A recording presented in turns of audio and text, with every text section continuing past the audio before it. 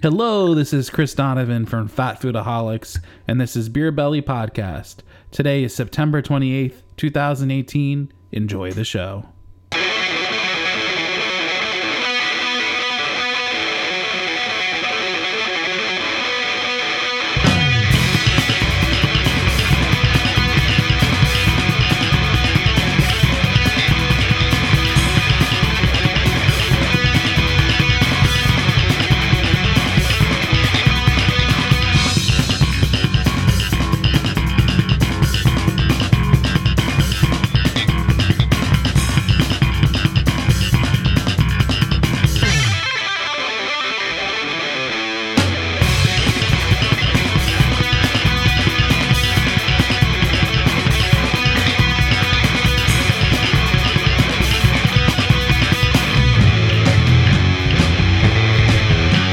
Doing today?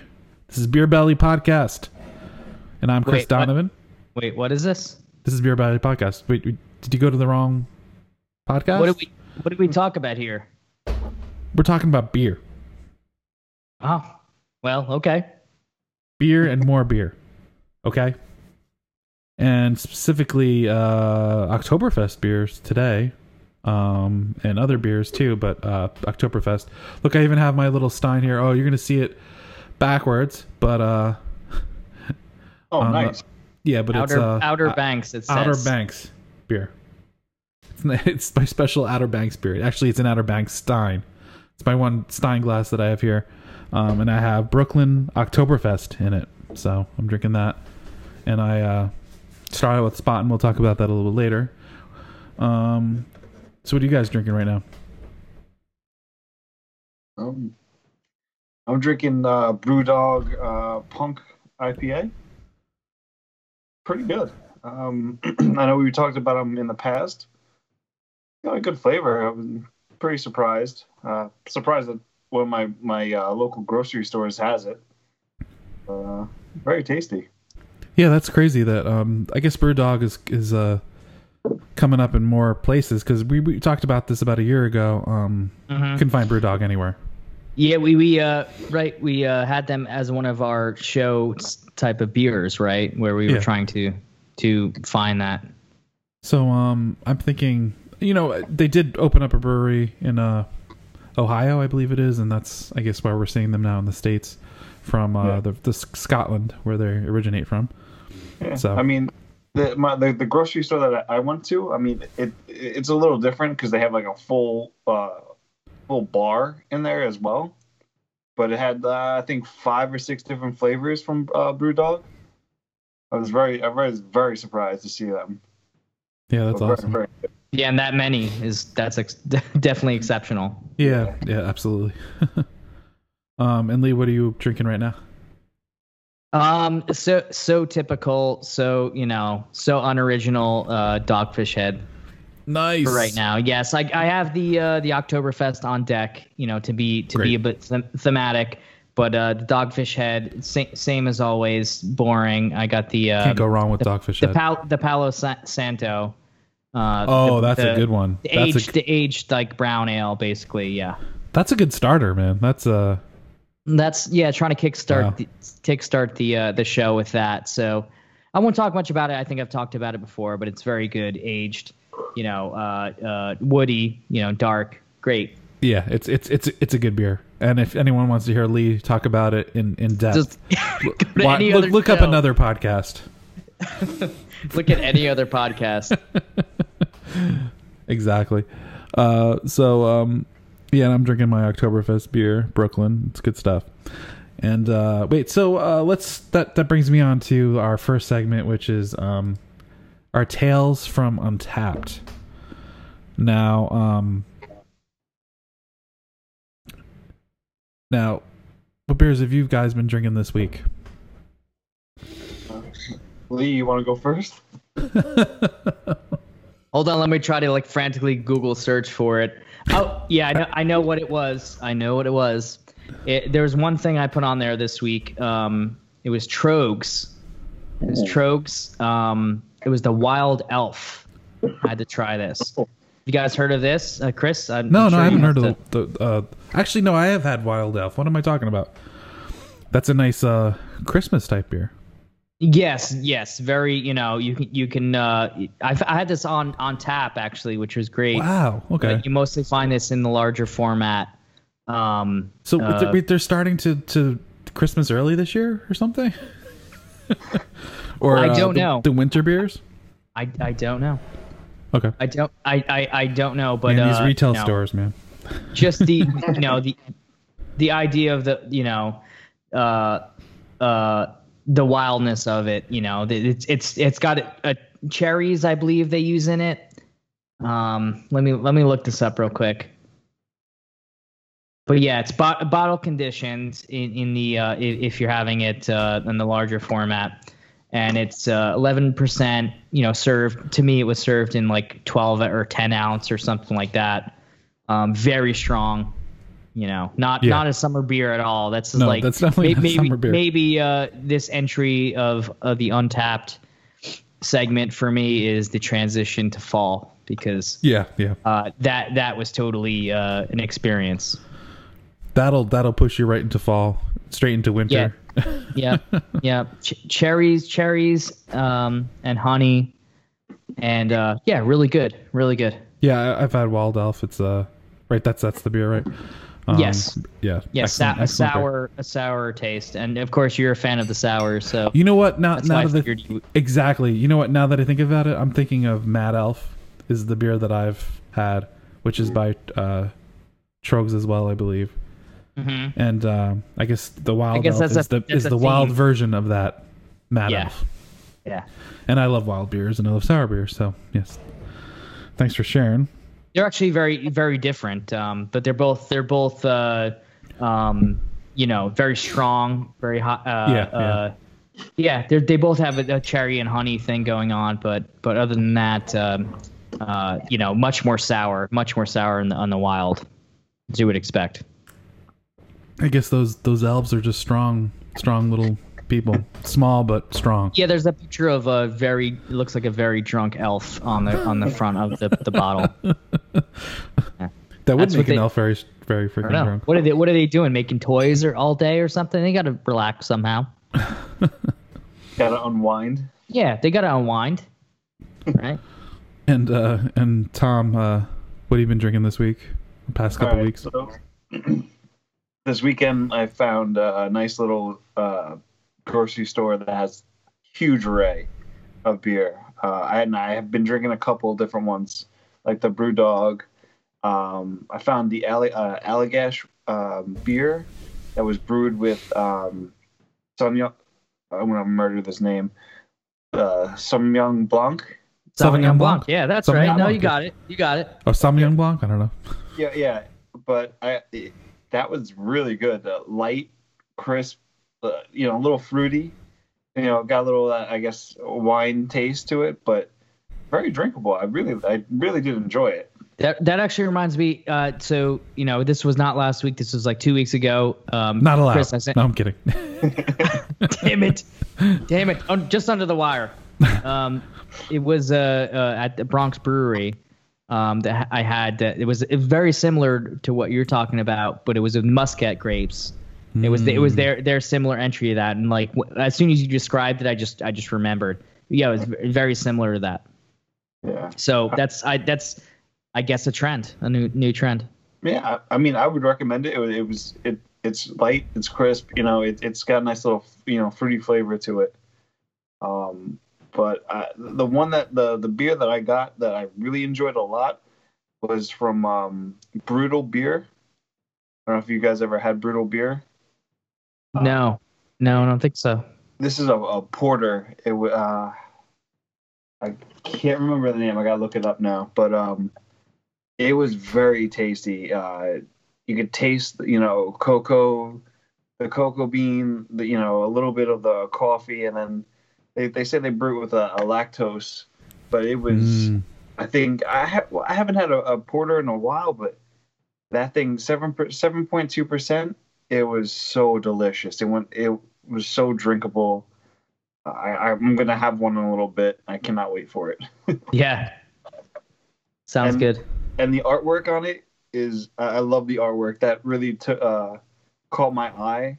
It's a bit morbid, but it's a flamingo eating the flesh off of like a moose carcass or some kind of like a skeleton of like a deer or something. It was so random for a beer. Was that why you bought it? How much percent of that is why your purchase? Well, I mean, I do like, I like the artwork, and that definitely drew me to it. But I think what else did? What else drew you to I think with the porter with the flavors of the cocoa, the coffee, and the lactose. Oh yeah, that's what I was kind of looking for, because I mean all their cans, their artwork on it is awesome. I really did like it. It wasn't until after, I brought it home and I opened it up and I actually looked at it to see what it was on the actual can. I didn't realize the flamingo was eating a dead animal. I saw the flamingo, but yeah.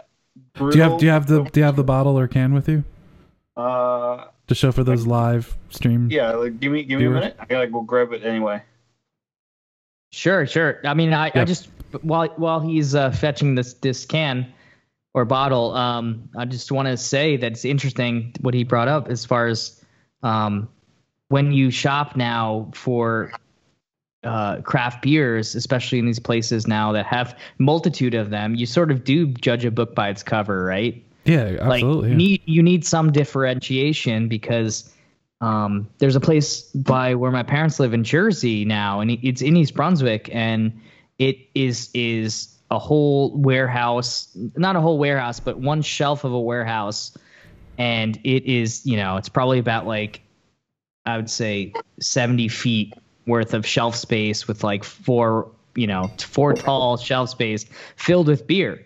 So how do you, decide what you want? Like, you almost get overwhelmed looking at it. So maybe artwork is a way to absolutely, that's get you in.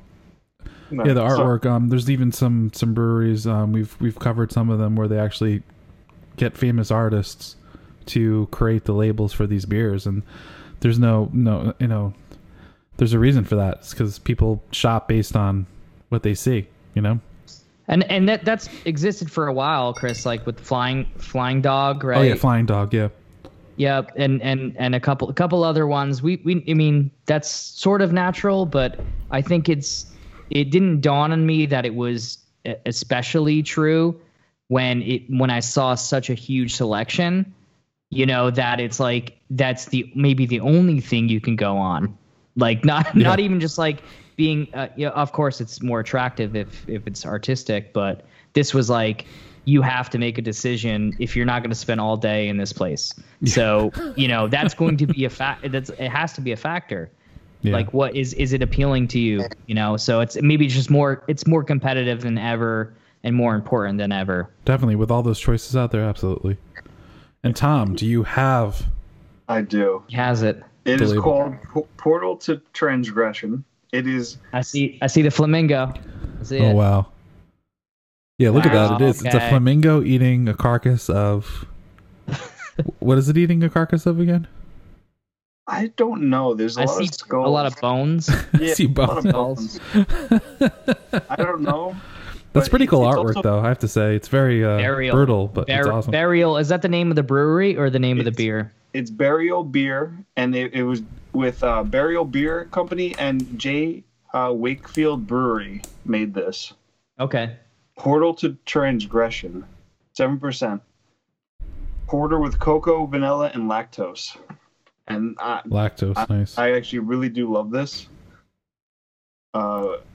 Yeah, I'll definitely gonna get this again. This is out of Miami, Florida. Nice. Yeah, lactose. Been seeing more and more beers brewed with lactose, and even Ted made a comment where it actually bothers him. It bothers his stomach, so I don't know. I guess certain people cannot drink that. If you're lactose intolerant, especially. Yeah. So I actually went on vacation last week. I went to the Outer Banks in North We Carolina. know, Chris. I've seen your Facebook post, Chris. And- all right, you're bragging. And You're bragging. I didn't about get blown away from the hurricane, believe it or not. Can you believe that? I'm a little disappointed, Chris. You had a week off. You could have done the Death Nut challenge.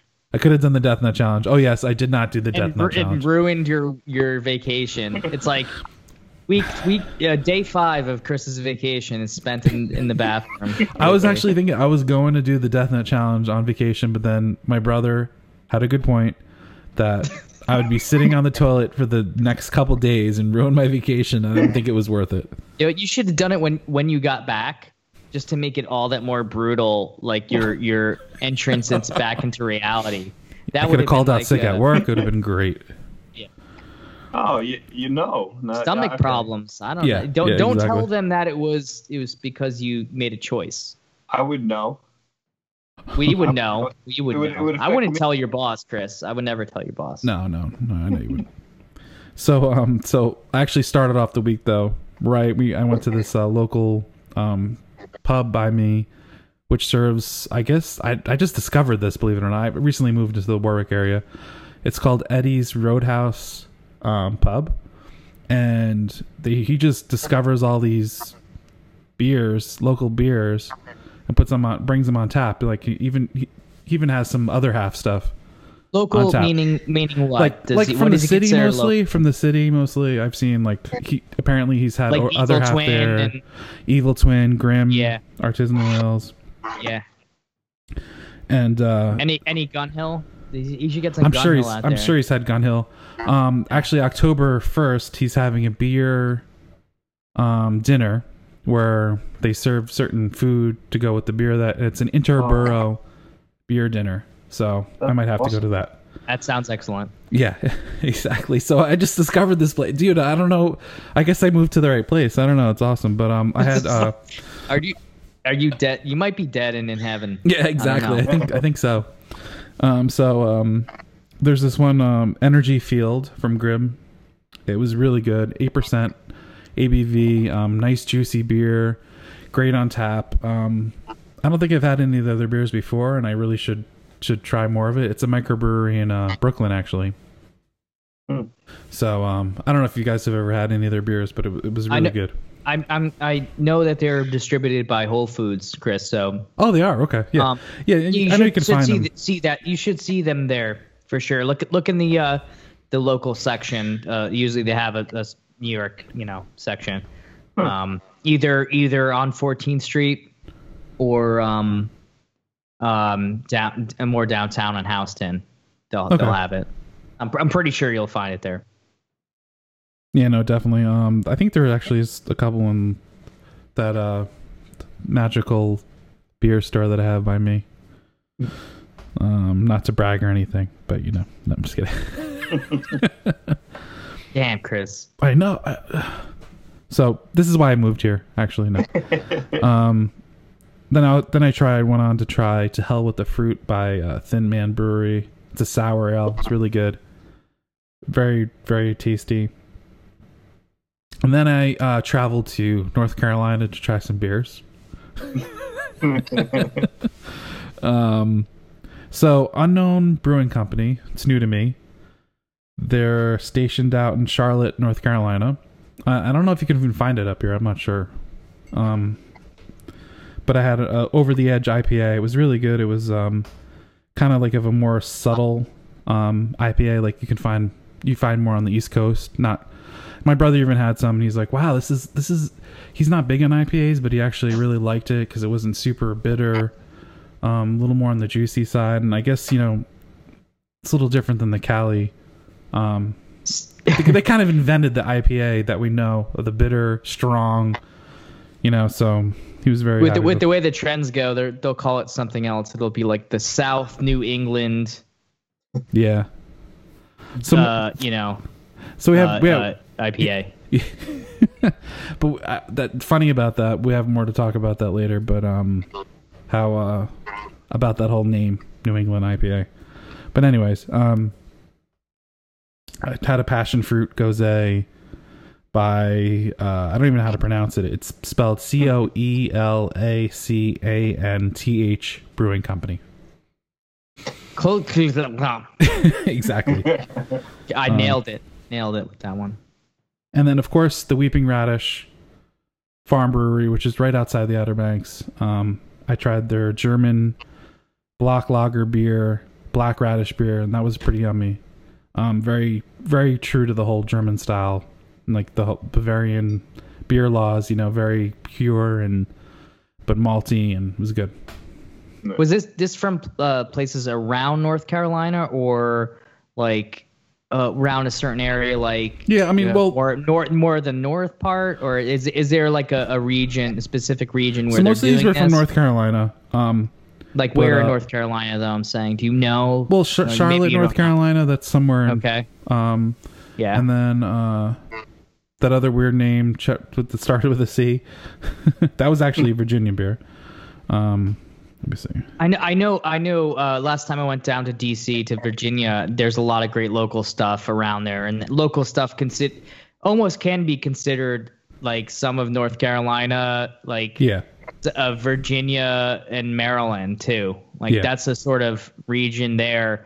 So some of that stuff probably is almost covered within that nice new region that's forming for beer production.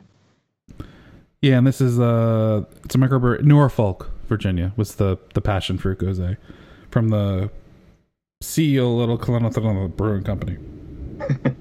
I apologize for those listeners. I don't know how to. Again, it's spelled COELACANTH.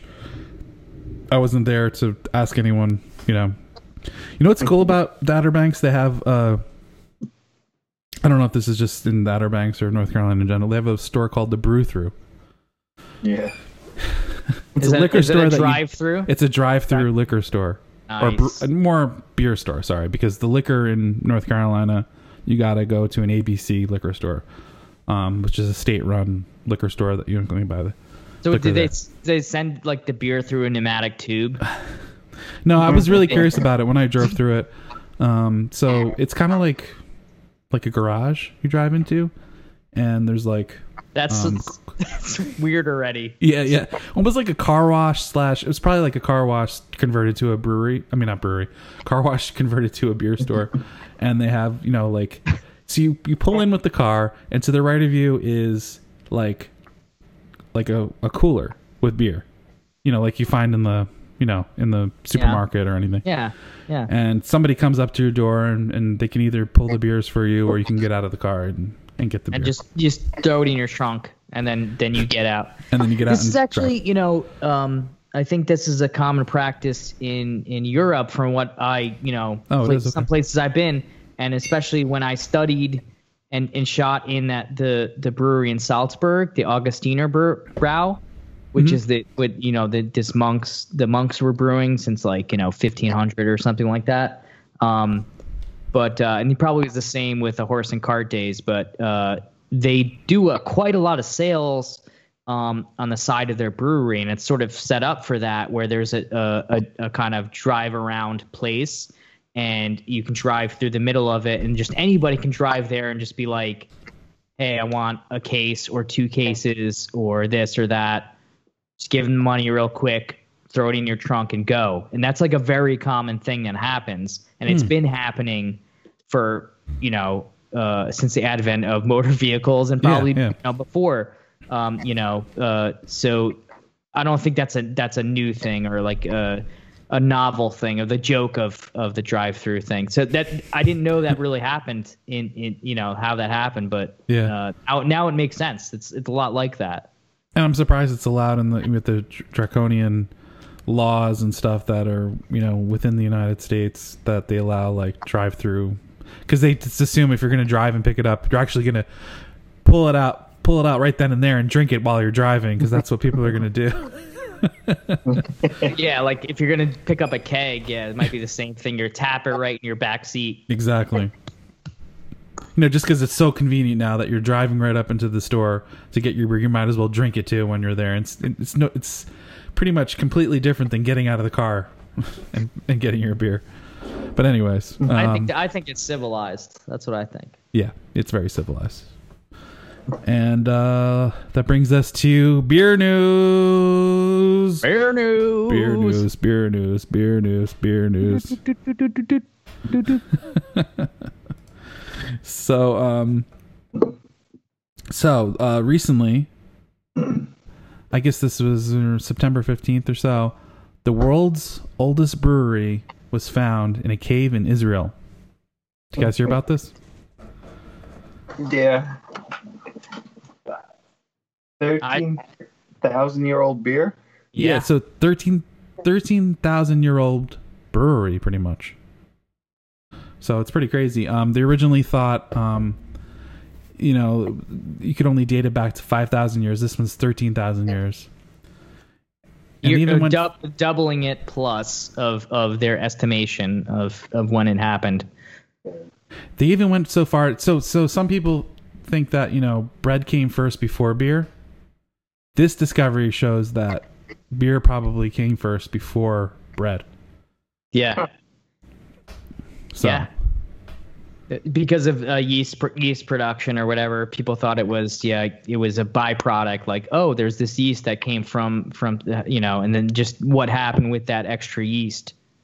But the interesting thing I think of this story is then when I saw the picture of it, it was actually these basically pits that they dug out of the ground, and that's what they used to mix up certain vegetables or spices or anything that they would use for various reasons. And it happened to include something with beer, with malt and with yeast, basically, to produce something, some sort of alcohol, drink with alcoholic content. So it's interesting that it was in the ground. So it wasn't like they had even developed some sort of like urn or pot or something like that. It was like this was in the ground. That's what they were doing. They just dug a concave surface. That's just that to me blew my mind. And that shows crazy. how sort of old it was. Mm-hmm. They were doing these things, figuring how to use their surroundings to make these products. And imagine how magical it was when they first drank that beer, and they're like, "Whoa, this is pretty cool." Yeah, I think it was used for rituals and stuff like that too. Yeah. Or it was used on special occasions. It's probably hard to produce. Yeah, because they didn't know how the hell it was produced half the time. They figured out. Yeah, they figured out something, but it was lower alcohol content. And the other interesting thing about the article you sent, Chris, was that it was more like porridgey or like a gruel. So it's like a thick. Absolutely, because they're not going to filter it out the same ways and purify it the same way we do. Exactly. Maybe with what we call the mash stage or whatever. Yeah. That would just be there. Like I said, it was a hole that they dug in the ground. So, yeah. Interesting. Yeah, it's crazy, and that goes to Dogfish Head, who actually created beers from archaeological finds from these digs. What I think the Midas touch was actually derived from Midas touch. Yep. Yeah. Yep. Was with honey too. At that was from much later with civilization. In refinement, but that was brewed with honey because that honey was the sugar content or part of the sugar content in that. Similar to mead, but more like a beer. So on to other things. So how do you pronounce Lufthansa? Lufthansa. That's it. Okay, Lufthansa Airlines have been tapping kegs on its flights for Oktoberfest. Woohoo! How cool is that? I want to freaking fly on this airline. But apparently it's only from flights from Munich. But you can enjoy your Oktoberfest and then well, there's so many people on that flight that are like out there to like experience it. I guess that it's like a majority of people like drinking multiple beers, so I guess they can justify that. Yeah, so the whole keg's worth. Yeah, it's the only flights. There's to New York from Germany and to Singapore. They all can score a draft beer on tap, and they also have some Oktoberfest specific foods, such as ox tartare with truffle. I didn't realize that was an Oktoberfest specific food. I guess we're very Americanized over here with what we have over here. This is also business class, so that's true. Yeah, that's the catch. You have to fly business class with these things. Oktoberfest in Munich sounds like fun. It sounds like it's so touristy. It gets ridiculous, but it's also inexpensive. Yeah, very expensive. Yeah. Do you want to like rent a table there? Like not just be like in the throng, like rent a table or space in the table. It's hundreds of dollars for like a night. Wow. It's like it's a lot of money. It's a lot of money to do that, but it's probably good fun. And then passengers who land in Munich during the first weekend of Oktoberfest also get an Oktoberfest treat box. So they get it comes with snacks and a vitamin drink to get them ready for the festivities. Dude, this airline's brilliant, I have to say. Yeah. I mean, that's a great little gimmick to get more people going. I mean, sure. I want to do this. If they do this next year, I want to go. I mean, I always wanted to go to an actual Oktoberfest. I know. I think that's on my bucket list. Together, you need a couple grand to do it. That's on my bucket list. Yeah. Got to do one Oktoberfest. I don't care how crazy it is. Got to do it at least once. Yeah. Do you guys want to come? Come on, let's do it. Yeah, one year. Come on. You just gotta go with a friend that has a lot of money. That way he can pay. Yeah, like Chris. Chris is paying all our way. That's what he just said. Hey, Chris, oh, geez. Okay. That's what you were implying. You were sure. Yeah, I'll save up some money. Maybe if enough people listen to this podcast and donate some money to us, we can go to Oktoberfest next year. Yes. If you were listening out there, please PayPal Chris at it. So that we can go there and we'll do something, whatever you want. We don't care. Yeah, just get us there. Yeah, that's if you're gonna, if you spend a certain amount of money, let's say $1,000, you can do whatever you want with us at Oktoberfest. Is there any? Is there any limit? If there's no limitations, it should be like 10,000. 10,000. There's no limitations. Wow, there's some serious thunder over here. I don't know if I picked up on the podcast, but yeah, no, the limitations. So that's a sign from the gods. The thunder. Are there any limitations? We are crossing a threshold here. The threshold of Oktoberfest. No, it's kind of like Brewfest. Have you ever watched that movie? Is it Beer? No, Beer Fest. Sorry. Beer Fest. Yeah. Beer Fest. Oh, jeez. Yeah, Beer Fest. There's a secret hideaway place in Oktoberfest, and at that place we can do. It's kind of like like Hostel. Great Hostel. Hostel the movie? No, okay. This is getting crazy. As long as it doesn't get to Human Centipede territory, it's okay. Yeah, okay, that'll be our limit. That's going to be our limit. That's our limit. Nice, Chris. Nice. Our limit is Human Centipede. Anything before that is fine. For 10,000. For 1,000, that's not the right tier. You got to go up a tier. Yeah, exactly. Human Centipede, maybe 100,000 is Human Centipede tier. Yeah. Oh, God. But it has to be temporary. That's to be a temporary thing. If it's permanent, glad you stipulated that, Chris. Yeah, we have to stipulate that. Okay, so on to other things. We've been talking about this past couple of podcasts, but guess who finally won a game? Finally. I know. The Cleveland Browns. Yes. Against the New York Jets. My favorite team. Cleveland Browns. I was very happy for them. Team, really. So they finally won, and they got to drink their beer, their Bud Light. So for people that haven't listened to the previous podcast, this Cleveland Browns is they've been losing. How long have they lost for? A long time. Last season was they won once. Or they won 0 times last season. The season before that was 1 time. And then, yes, for maybe 5 or so years, they've been absolutely terrible. Like, it says right here, 635-day streak. So I guess about 2 years. Without a win, yeah. Yeah. That is crazy. So yeah, they finally won. So pretty much Bud Light or Budweiser came in there and said, "Look, we're going to put beer fridges in certain places and in these for these fans in Cleveland." Yeah. And they pretty much have a lock on it, and then they'll unlock it if they ever win a game. And guess what? They won. And early in the season too. So I mean, they could be Super Bowl contenders. They're not out of it yet.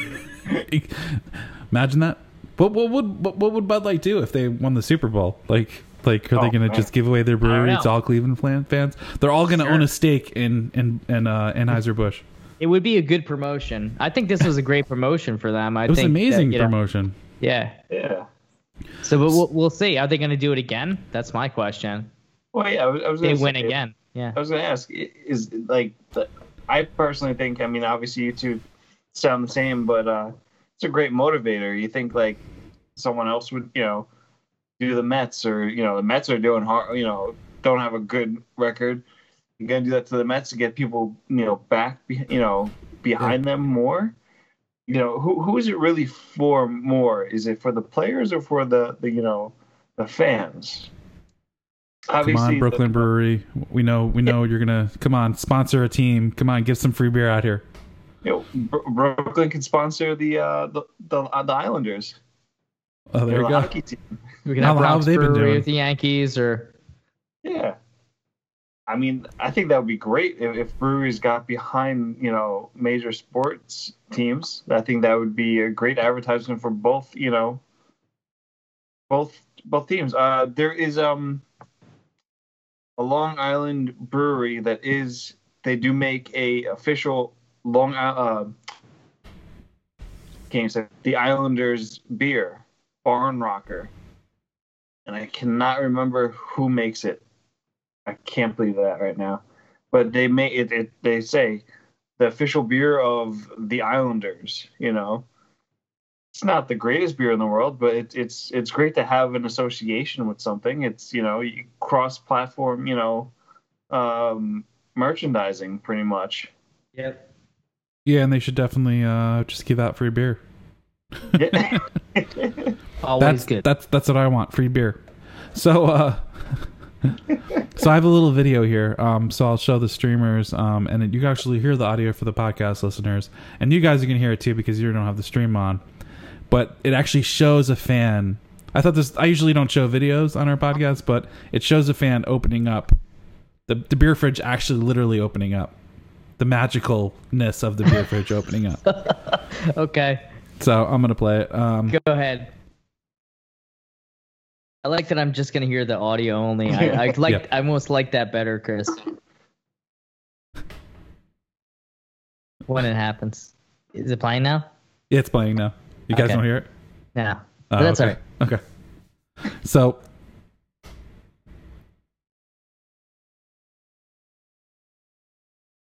they're sitting there waiting. They have keys. They're jingling keys. They're waiting for the lock to open up. Waiting. They're waiting. And then some Wi-Fi signal sends out and the beer fridge opens.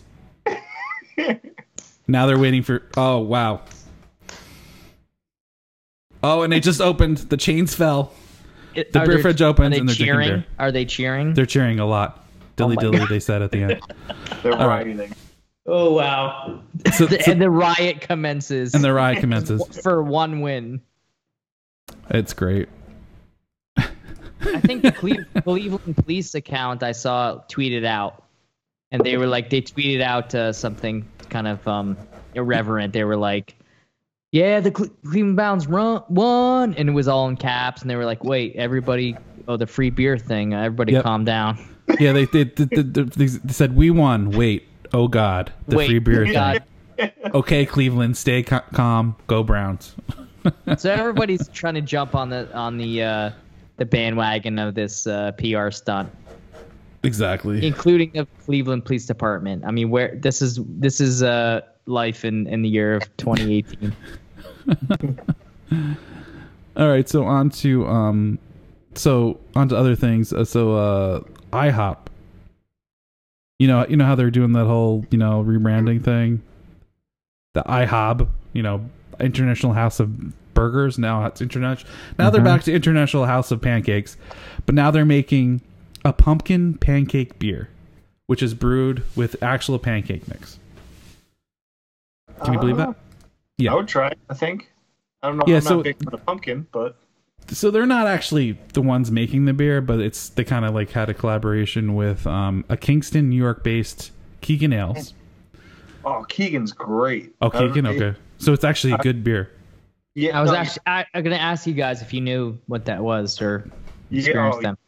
I've been to the brewery. The brewery's awesome too. It's a little low key, dive bar esque type, place. Seems like it was a good choice. Good choice for them. Yeah. Yeah, it's in Kingston.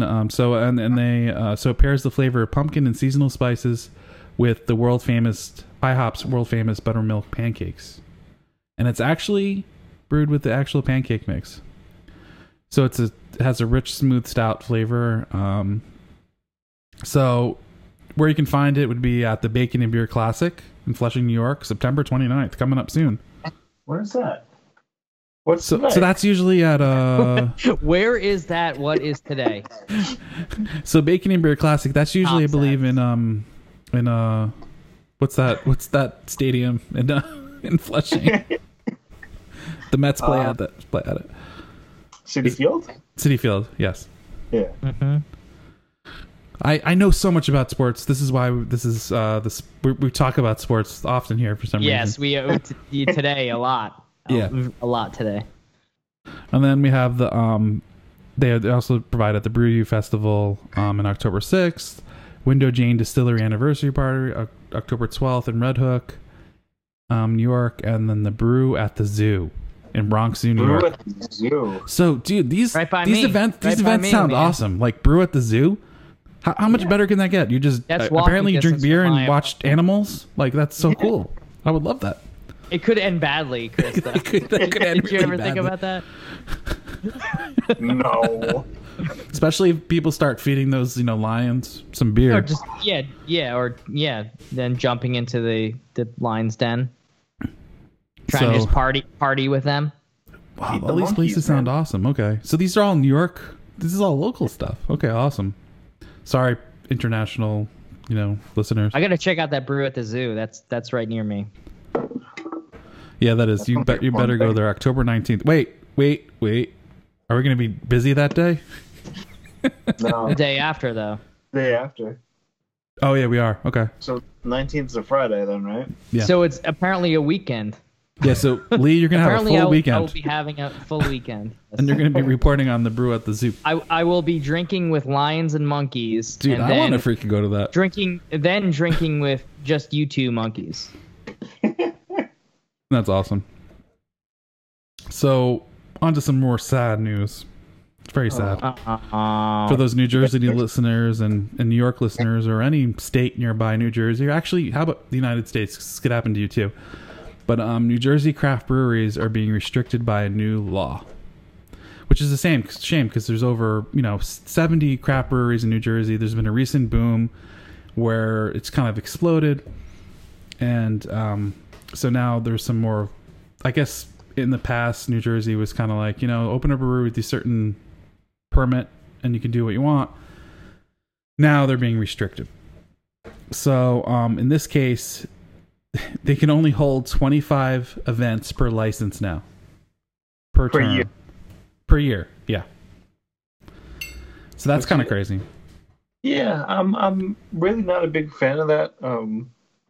Obviously, a lot of people probably that participate in the craft brewing, especially the microbrews and everything, stuff.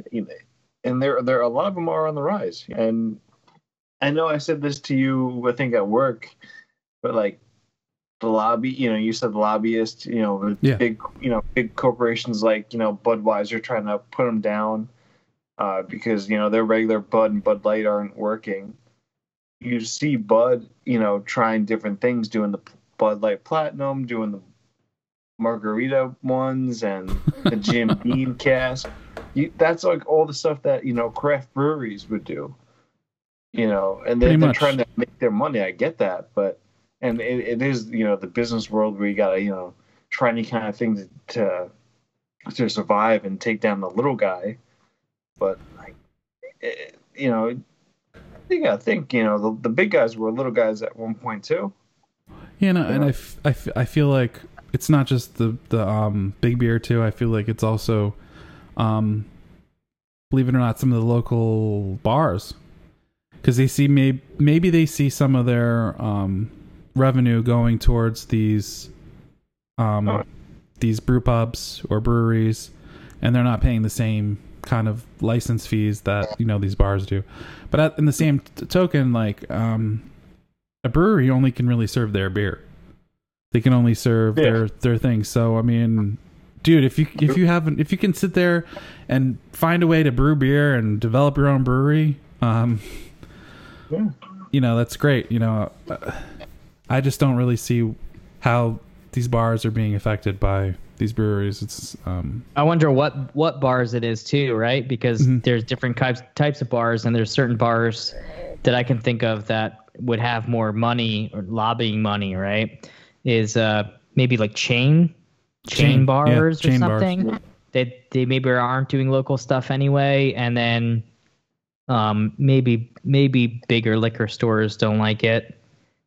But like a lot of them don't have the money to do the lobbying, so I'm not sure who is fighting this. It's got to be somebody with a lot of money. Yeah. So pretty much they're limited to 25. This includes like trivia nights, live music. So you can only have live music 25 times a year now. What is 25? Weird. Like, how did they come up with 20? Is that like a study or something they did? Like 25 is the right amount for society to operate at the ideal level. Like, no, it's bullshit. Basically, it's pretty much to hurt them, because these local breweries, they've kind of formed communities. They're places for people to meet and hang out, drink their beer, watch these events, and now it's not really, you can't do that. You can only do it 25 times a year, so it's definitely going to hurt these breweries. And it's a stupid law, in my opinion. I don't really understand it, but maybe I need to learn more about it. But and if anyone has any opinions on it, if you're for it, let me know. You can post it here on the live stream, the two people that are watching, or or send us an email. Well, Chris, I'm curious what your opinion is. Before we move on, the one devil's advocate thing, and then I got some of this from reading that Reddit thread. The one devil's advocate thing is that if you were let's say you were a local bar, and you feel like you're getting hurt by these local craft breweries, and you had to outlay $100,000 just to get a license, or some crazy amount just to get a license to even sell beer. Like, that's all you do. And then these upstarts come in, and they are not to the same standard. It sort of feels unfair, right? Yeah. I mean, they don't have to pay. They have to pay for a license, but it's a different license. It's a Class C license. So it's sort of like, well, why do they get treatment now, and they're basically acting like a bar? Yeah, they basically are a bar for their own beers.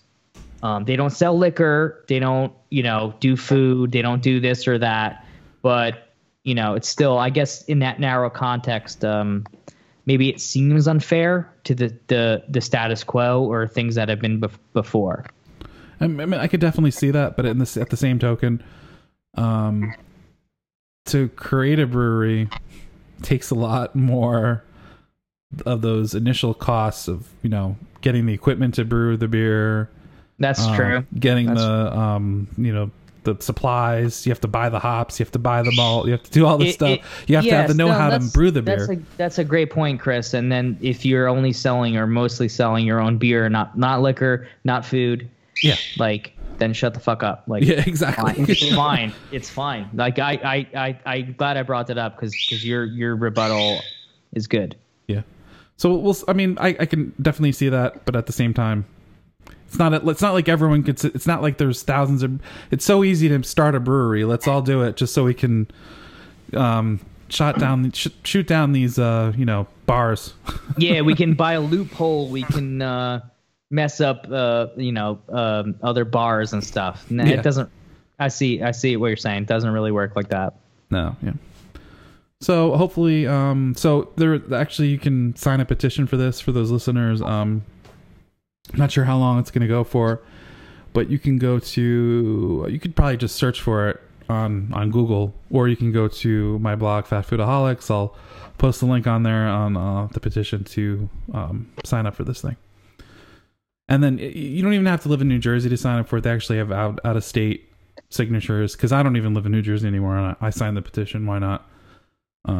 Just to show your support for these local breweries and keeping the local brew scene going, because this could happen at your state too, or so it's the thing to look out for. Yeah, and they need that money. They need that taproom money. Exactly. It's not a ton of money. It's not even close to the money that any of these bars or any of these people that are lobbying. Yeah, their money. They have so much money, so it's not even. It's not like these people are rich. It is. Yeah, it's a David Goliath thing. Mm-hmm. So, I mean, honestly, a lot of these breweries, these local craft breweries, they do it for the love of brewing, not for making the money. Trust me, you can make money a lot easier other ways than brewing beer. So, all right, so that's it for beer news. Let's talk about some Oktoberfest beers. Mm-hmm. So it's Oktoberfest. It's going on right now. People right now are in Germany going crazy, drinking their beers, eating their food, riding those rides. What's that twisty thing that they all hop on and almost fly off? And yeah, when you're after you drank a lot, it's exactly. extra fun. But I think so. Oktoberfest is not only October, right, Chris? It's like actually it's a thing that happens before October happens. The week. Yeah, before. exactly. So it starts. It started last weekend, right? I think it was. Yeah, it was last. Despite the name, yeah. Yeah, it started last weekend. I think it's going to go on until maybe October. Let me see. When does it go? It goes until October 7th, I believe. But. Yeah, it's like one of those things that I used to think it was in October because hence the name Oktoberfest, but it's actually before October. So this year it goes from September 22nd and it's lasting until October 7th. So it's kind of, I guess, celebrating October. And there's a whole the thing coming behind up it. October. Something with like a king or something. I don't know. I forget. Who cares, man? Beer. I don't know. Beer. I don't know. Beer. The king of beers. Let me just grab another beer. Speaking of beer, I am drinking actually Oktoberfest, which is readily available in the Bronx here, is Brooklyn Oktoberfest. Nice. It's pretty good. And that's what I just drank, and it was actually pretty good. Yeah, not the best Oktoberfest, but it's good enough. Good enough. I started out actually with the Spaten Oktoberfest today. Spaten. It's Spaten. Spaten, sorry. Yeah, there you go. Spaten. And it's more of the it's the actual real Oktoberfest from Germany. Brewed with the Bavarian beer laws, and a lot of these probably are, but that beer was very malty. HB is a big one. Yeah, is another big one. Yeah, and Hacker Shore is a good one. Hacker Shore. Yeah, absolutely. And the Spaten was definitely very malty, as all these Oktoberfest German beers are. It was a little skunked because I bought it and it was in a green bottle. Why do they serve things in green bottles? Why? Tell me why, Lee. You know the reason, right? Tell me why. I don't know. Maybe they think Americans just like the skunked beer taste. I think that's what I'm accustomed to at times. Yeah, maybe it's aesthetics, or thinking that it won't be sitting out, especially like in a bodega, or you got it from a reputable establishment. But Yeah. these things, if they're exposed to light, Yeah, and a green bottle, if it's exposed to the lighting from the fridge, it's gonna go skunked in a couple days. Yeah. I guess if it's not available that way, if you're pulling up in your horse and buggy, in the drive-through establishment, Chris. Yeah. Then they throw the case in. The case is enclosed, so you don't have a problem. So Right. Yeah, absolutely. That's probably what they think. From the olden times. Most I drink a good amount of Heineken Light, and most of them, even in bodega situations, are fine. I would say a good at least 75%, but maybe more like 90% of the time, or else I wouldn't buy it again. If it was like, it's maybe 1 out of 10 chance that it's going to be skunked to some degree. Yeah. I mean, but why should it even be 1 out of 10? Like, Chris, yeah, that's the question you would ask after that. But yeah, if it's 1 out of 10, make it a brown bottle. I would love to find a Spaten Oktoberfest beer in a can. Once they start serving that here, I'll be so happy. I'll just buy that up all. But I usually don't get Spaten Oktoberfest unless it's on tap because of that reason, because it always gets skunked. But I wonder if certain types of beers are more susceptible to it too, rather than the straight up lagers thing. Yeah, that's true. That's a good point. And Oktoberfest is a different beer than the straight up lager. Well, I don't know. I don't really know. So yeah, so I started out with that. Then I went over to Sierra Nevada. Did a collaboration with Weinstefana Brewery, which is apparently the oldest brewery in the world, I guess. I don't know. Well, not yeah. The oldest one was negative 13,000 or whatever, but they were like close second. Yeah, it's something crazy. Yeah, it's like 1255 or okay. something like crazy. Stefan. So they claim that age, and with their same name, they are technically the oldest. So yeah, they did a collaboration with Sierra Nevada, and it's really different for Sierra Nevada beers, and they're known for their Weiss beers. Like they originally, back in the day, 1,000 years ago, they were doing Weiss beers, like primarily. So. Does it remind you of Weiss beer at all, or no, not at all? I mean, it's more like almost. The reason I did that second was because it was closer to the Spaten Oktoberfest. It was kind of like the Spaten with a little bit of Well, I hear with a little bit of hop flavor mixed in. Okay. Hold on a second.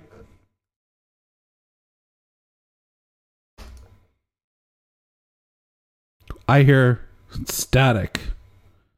Do you hear that? No.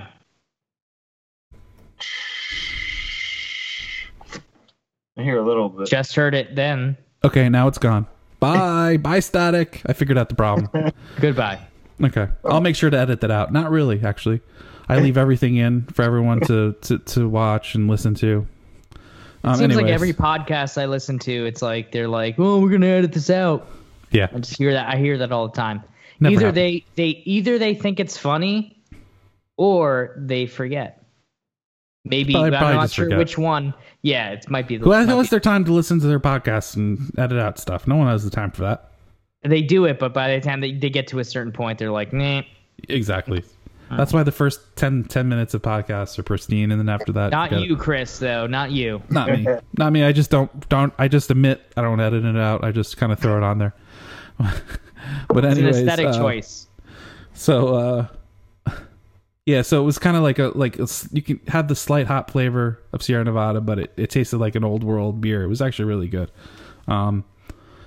Definitely recommend it if you want a good classic Oktoberfest, but you don't want to have to get those imports, which tend to, in my opinion, lose a little bit of the freshness unless you can actually make it out to a German restaurant and get it on tap. That's the only way to really taste most of these German beers at the States is if you get it on tap, in my opinion, because the bottles over here do not do it justice for what you can get at these bars.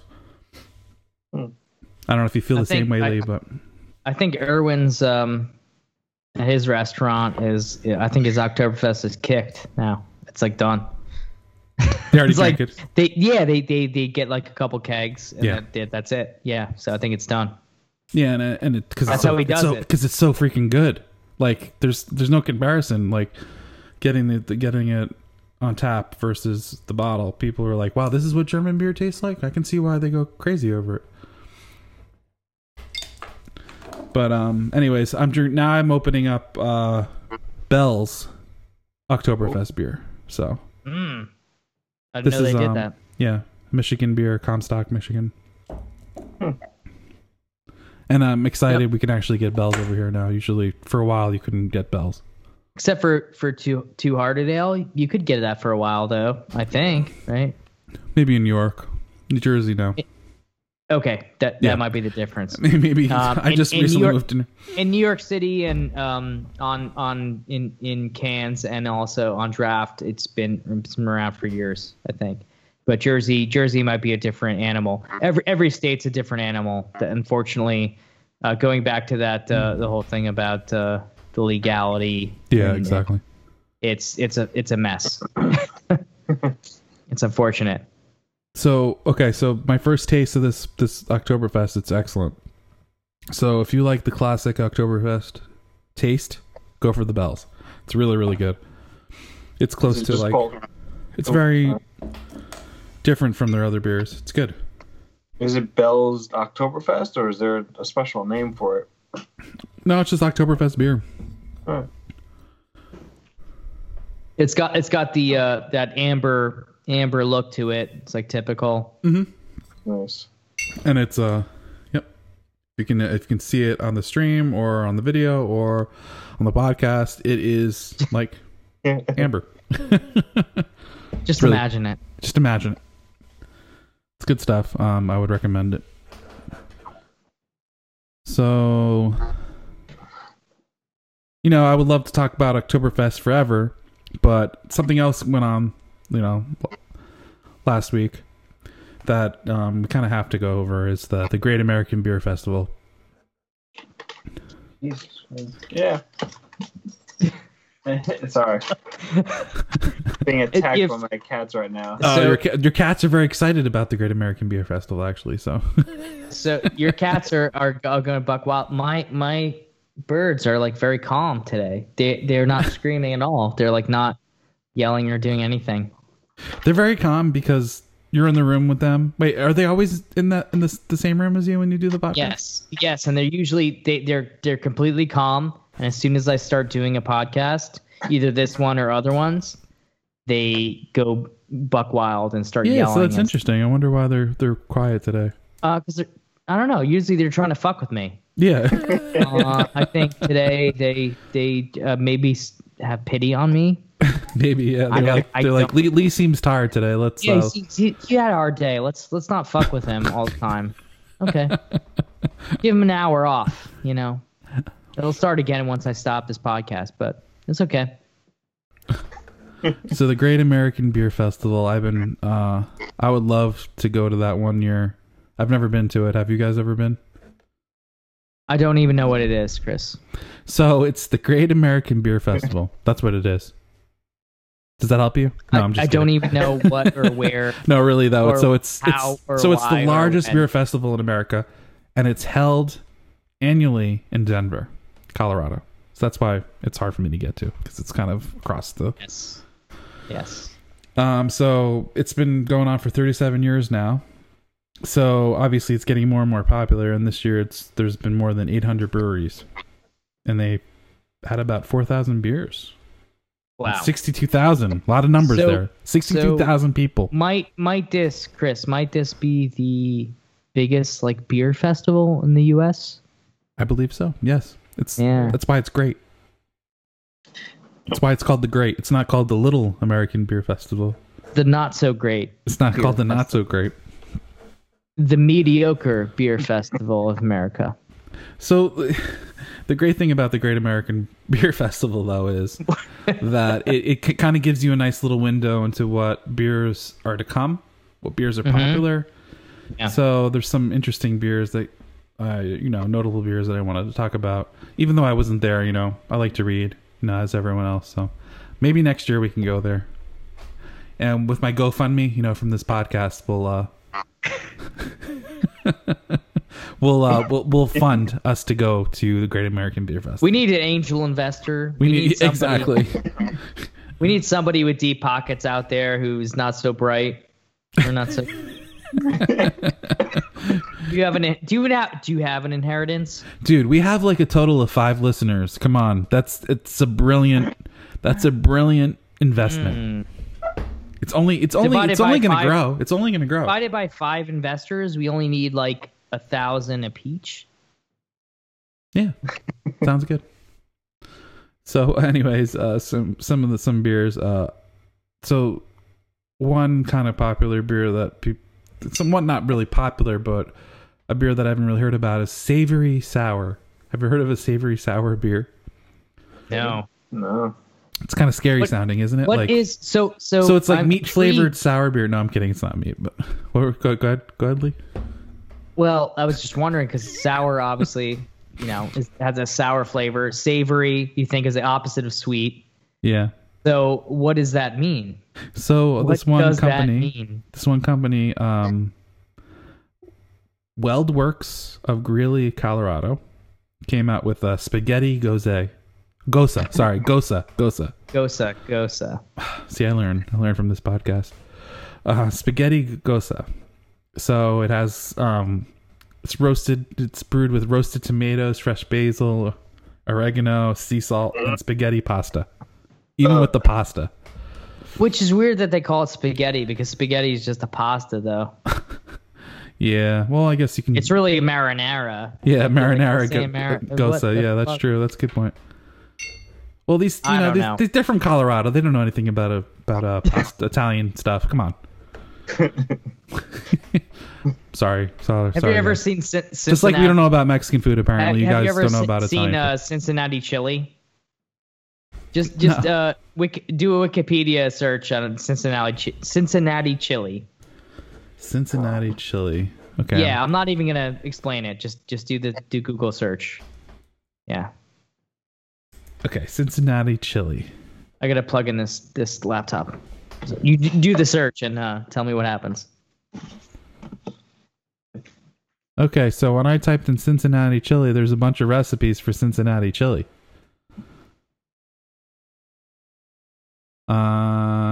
What am I looking for here?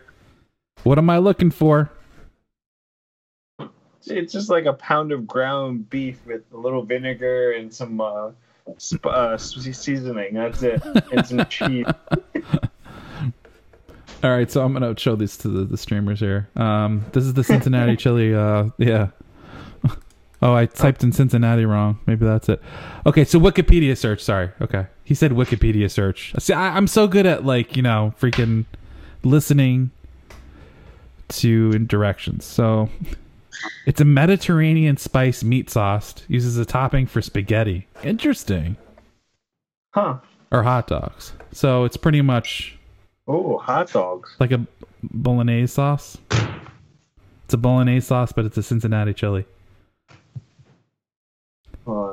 Ingredients include ground beef, stock, tomato paste. Interesting. This is also known as Skyline chili. Skyline. It sounds terrible. Oh, and has oyster crackers on top. It sounds like something I would eat if I was stoned or drunk, really, really drunk. Probably both. It sounds good to me. Anyway, that was just an aside. How about ever have the is the drink called? The Turnpike? Oh, The New Jersey God. Turnpike? Is that where they take the bar rag and just squeeze it into the, the glass? Exactly. That's exactly it. Is that what it is? Oh my Yeah. god. So I've yeah, heard so of that. I've heard of that before. Yeah. so those savory sours, let's look forward to those. Another thing is the Brut beers, which is kind of like they're intended to mimic champagne.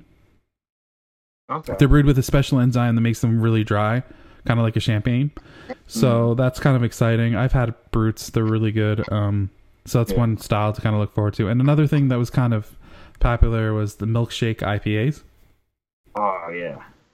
So that's something to look forward to. So I guess those are brewed with lactose, I would imagine, right?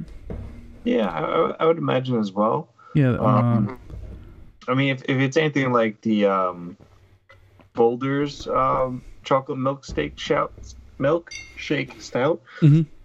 that'd be delicious. Milk steak is also the Milk same steak. savory sour flavor.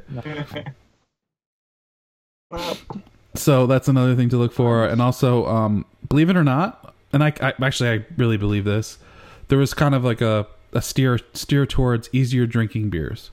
So people are going crazy with all these like crazy beers, but I think easier drinking beers have been kind of getting more popular. So it kind of makes sense. Even we see it now with the session, like lots of session beers are coming out, like the all day IPA from Founder's Brewing, or even just the Sequence Ale from Dogfish Head. I can just pound those all day. Actually, which I did at OBX. Did a lot of Sequence because that beer is a great beer just to drink all day. On the beach, and you don't get too drunk. Rub it in. You're not gonna, with those beers, you don't fall asleep at like 5 o'clock in the afternoon. It really is an all day session beer. So on to more specific beers, the more popular beers of the 2018 Great Beer Festival. Or these are just beers that there was like a long line of people waiting for these beers, and that's how they judge the popularity of these beers.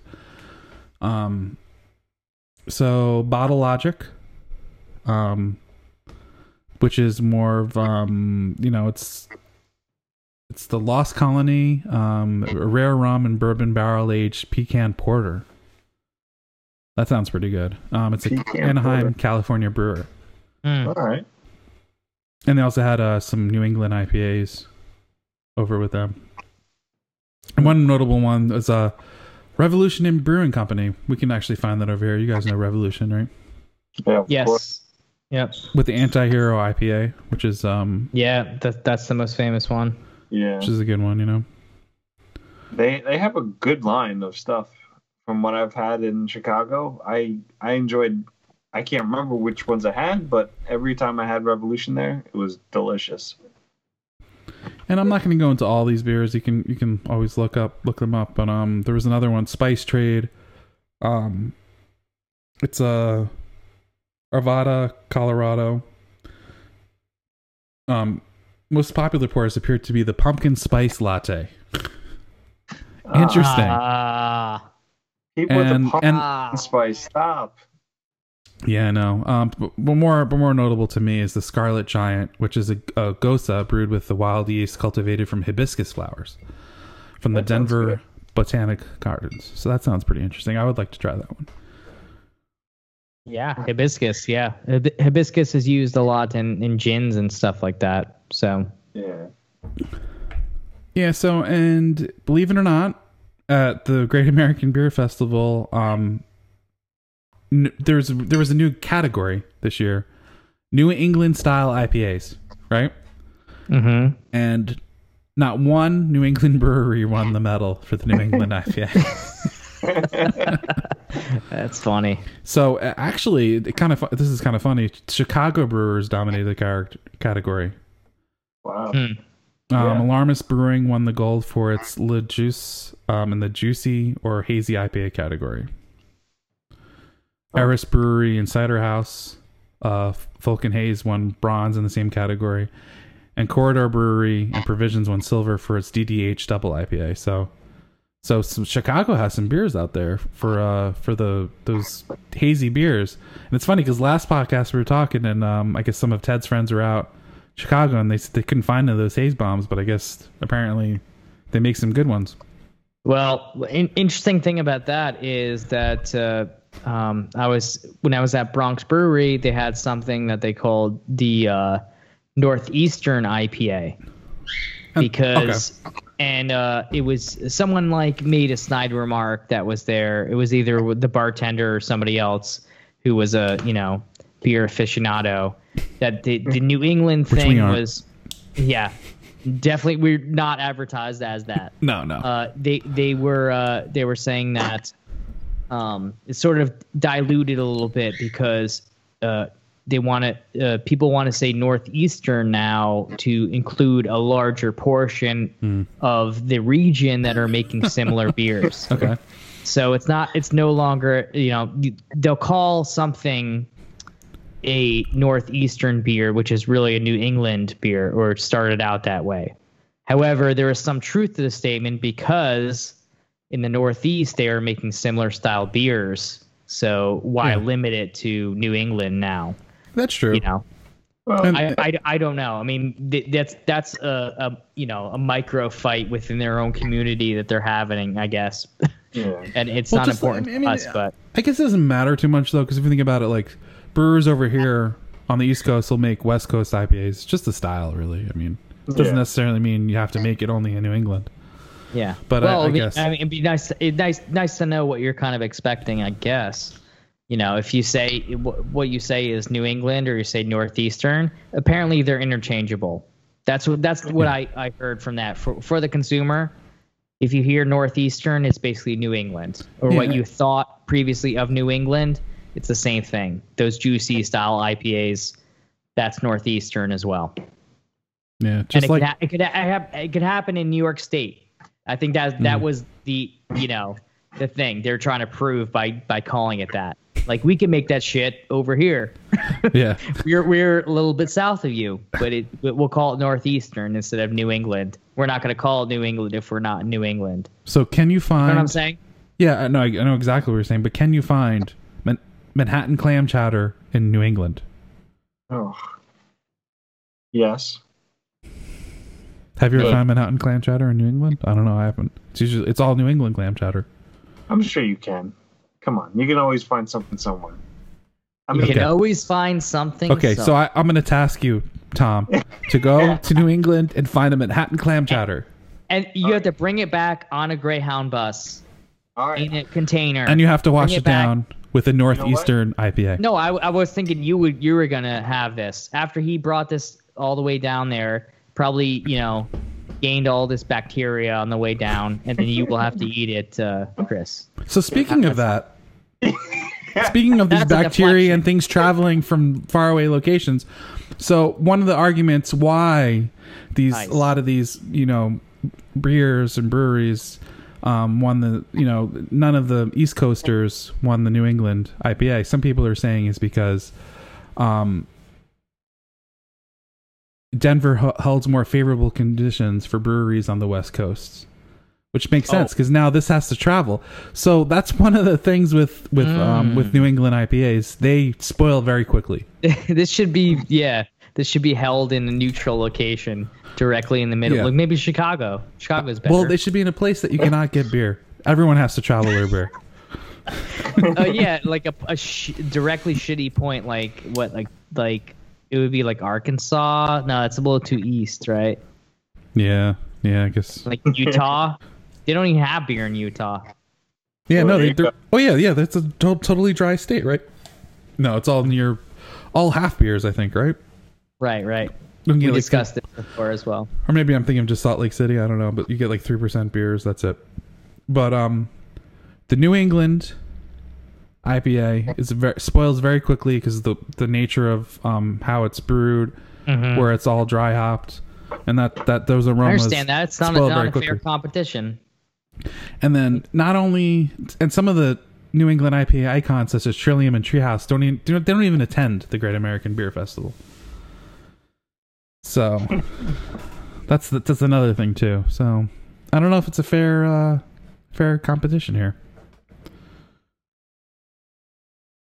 So anyways, talking about all this stuff. So the winners, if you guys are interested, the winner for juicier hazy categories, Alarmist Brewing, as we said, won. For the juicier hazy pale ale, Tin Roof Brewing Company in Colorado. I don't know any of these. Juicier hazy imperial, Black Market Company New England Double IPA in California, Temecula, California. So yeah, it's all the West Coast. I don't know. Yeah, it's all California. Yeah. So American Style India Pale Ale, Root Down Brewing Company, Phoenixville, Pennsylvania. Here we go, East Coast. Wow. Barrel aged strong stouts. Against the Grain Brewing, 70K, and Burena, Louisville, Kentucky. Oh, silver. See, I don't know any of these places. So, interesting. Oh, yeah. Kane Brewing did get one. Yeah. They got a silver there. So, if Ted was here, he'd be singing their praises. He's a big Kane fan. Oh, A Night to End All Dawns. Wow, I just saw that. Kane, wooden barrel aged strong stout. Yes. I don't know if Ted knows about that. He probably does already, but he'd be psyched about that. So, Kane Brewing, man, that's I've had this beer. This is one of the beer. I'm excited because it's the one beer that I've tried of all these beers that are on this list here. But that's a good beer. Actually, Ted claims though that beer wasn't the optimal beer it was like he had it sitting for like a year or something. He said it wasn't as good. But he said it's an excellent beer. I'm really excited for them for New Jersey beer to actually win a category. Yeah, actually, I'm glad we went through this long list here to find that in there. And then the wooden barrel aged strong beer, Drake's Brewing Company won gold. Santa's Brass, and that's San Leandro, California. And apparently, my brother just sent me something from Drake Brewing. They opened up a brewery in West Sacramento that looks really awesome. This really crazy, futuristic looking thing. So I'm gonna have to visit that when I visit him in California at one point. When Tom, you're pretending come on, Tom. When you're pretending to visit him. Yeah. So that's some exciting things, and I'm not going to go through this whole list. Feel free to visit my blog, and I will have these things up there. So, but it's but onto other things about this. Exciting to me, and I really want to try. Is the Dogfish Head 120-minute IPA bourbon barrel aged? Yeah. I've not had the 120-minute. I love the 90-minute. It's like my measurement stick of all IPAs, especially kind of double IPAs, that's the strong IPAs. That's my jam. Yeah. So I measure everything up to that, or above or below that. So I haven't had the 120. I've heard it's a bit malty. So I wonder about this. Maybe it's even better than what I've heard about the normal 120. And it's clocking in at 17% ABV. Well, I mean that might balance out some of the maltiness, though. I don't know. I hope it does. I hope the higher alcohol actually helps to alleviate some of the complaints about it that I've heard. Yeah, and it's aged in bourbon barrels for 7 months. 7 months, that's good. So first it's aged in bourbon barrels for 7 months. Then it's dry hopped with a shitload of high alpha American hops, which is the high alpha. That the alpha acids what kind of brings the bitterness in the beer, and that's I guess to balance out the shitload of malt that needs to be brewed with this thing to get the 70% ABV. Yeah. So the only place to find it is in the Milton tasting room. We're never gonna taste this. We're never gonna have this. So. We'll never see this ever. And the reason I bring it up because it was also poured at the Great American Beer Festival, and I couldn't really find too many articles about it, but I did read some Reddit posts where they were saying that the keg was kicked within 80 minutes or something. of the festival opening up. Wow. So, yeah, it's a very short, very small supply. It's a super rare beer. I'm sure the only way you really taste it is these two places. So yeah, you're probably not going to get it anywhere else. It's a shame. I mean, I would like to taste it. I want to see. I want to taste the difference. You know, a lot of people are doing the barrel age stuff, which is not a bad thing. You know, the Budweiser did the same thing with the Jim Beam, and that actually was really good, in my opinion. I kind of look forward to more of them. You know. But like the Dogfish 120, I like that more than the 90-minute, just the regular. Huh? Yeah, I mean when I tried, so Tom, when I tried it, so I tried it once. I found it at a there's a 60, the 60 you see a lot, then you see the 90 in the 4-packs, and then the 120 I've never seen in the wild. Yeah, so usually you can find it like if you can find a pretty decent beer place that's has craft beer or like liquor store, you can ask them. They usually have it behind the counter. But what is it? What does it come as? It comes as like one. It's a 12-ounce bottle. Yeah. Just one 12-ounce bottle. Mm-hmm. Yeah. Yeah, it's funny because like Dogfish Head does not like. I kind of like how Dogfish Head does this actually. Their specialty beers, they all come in 12-ounce bottles. Yeah. Like it's hard to find. I think I might have found a couple, like bigger bottles, but most of it's the 24-ounce. I mean 12-ounce. Yeah, I've never seen anything bigger than a 12-ounce. Yeah. And the 120, the one that I tried was kind of had some banana notes to it. It's kind of like, is that, Tom, do you remember having those? Like, I don't know if it was just sitting on the shelf or like, maybe the one I tried was like 2014. I don't know, but. I mean, it was a long time ago. It was at the Beer Authority in the city. They had, the bottle. I can't remember too much about it, but like it was a very strong flavor. Like it was a strong taste. Yeah. There was the malt, that. Yeah, yeah. But like, I like that more than the hops. Like with IPAs, the hops kills it for me with some of these companies. But like I remember like the first couple of sips, I was like, wow, I really like this more than the 90-minute. I like the 60-minute, but the 120 was. I suspect that the beers that we've tried, I suspect the ones that we've tried were like aged or sitting around for a while because I have a feeling the bitterness kind of like mellowed out over time, and we're kind of getting the more maltiness from the beer. Yeah. But I would like to try it again just for that, just to compare it to what I had before.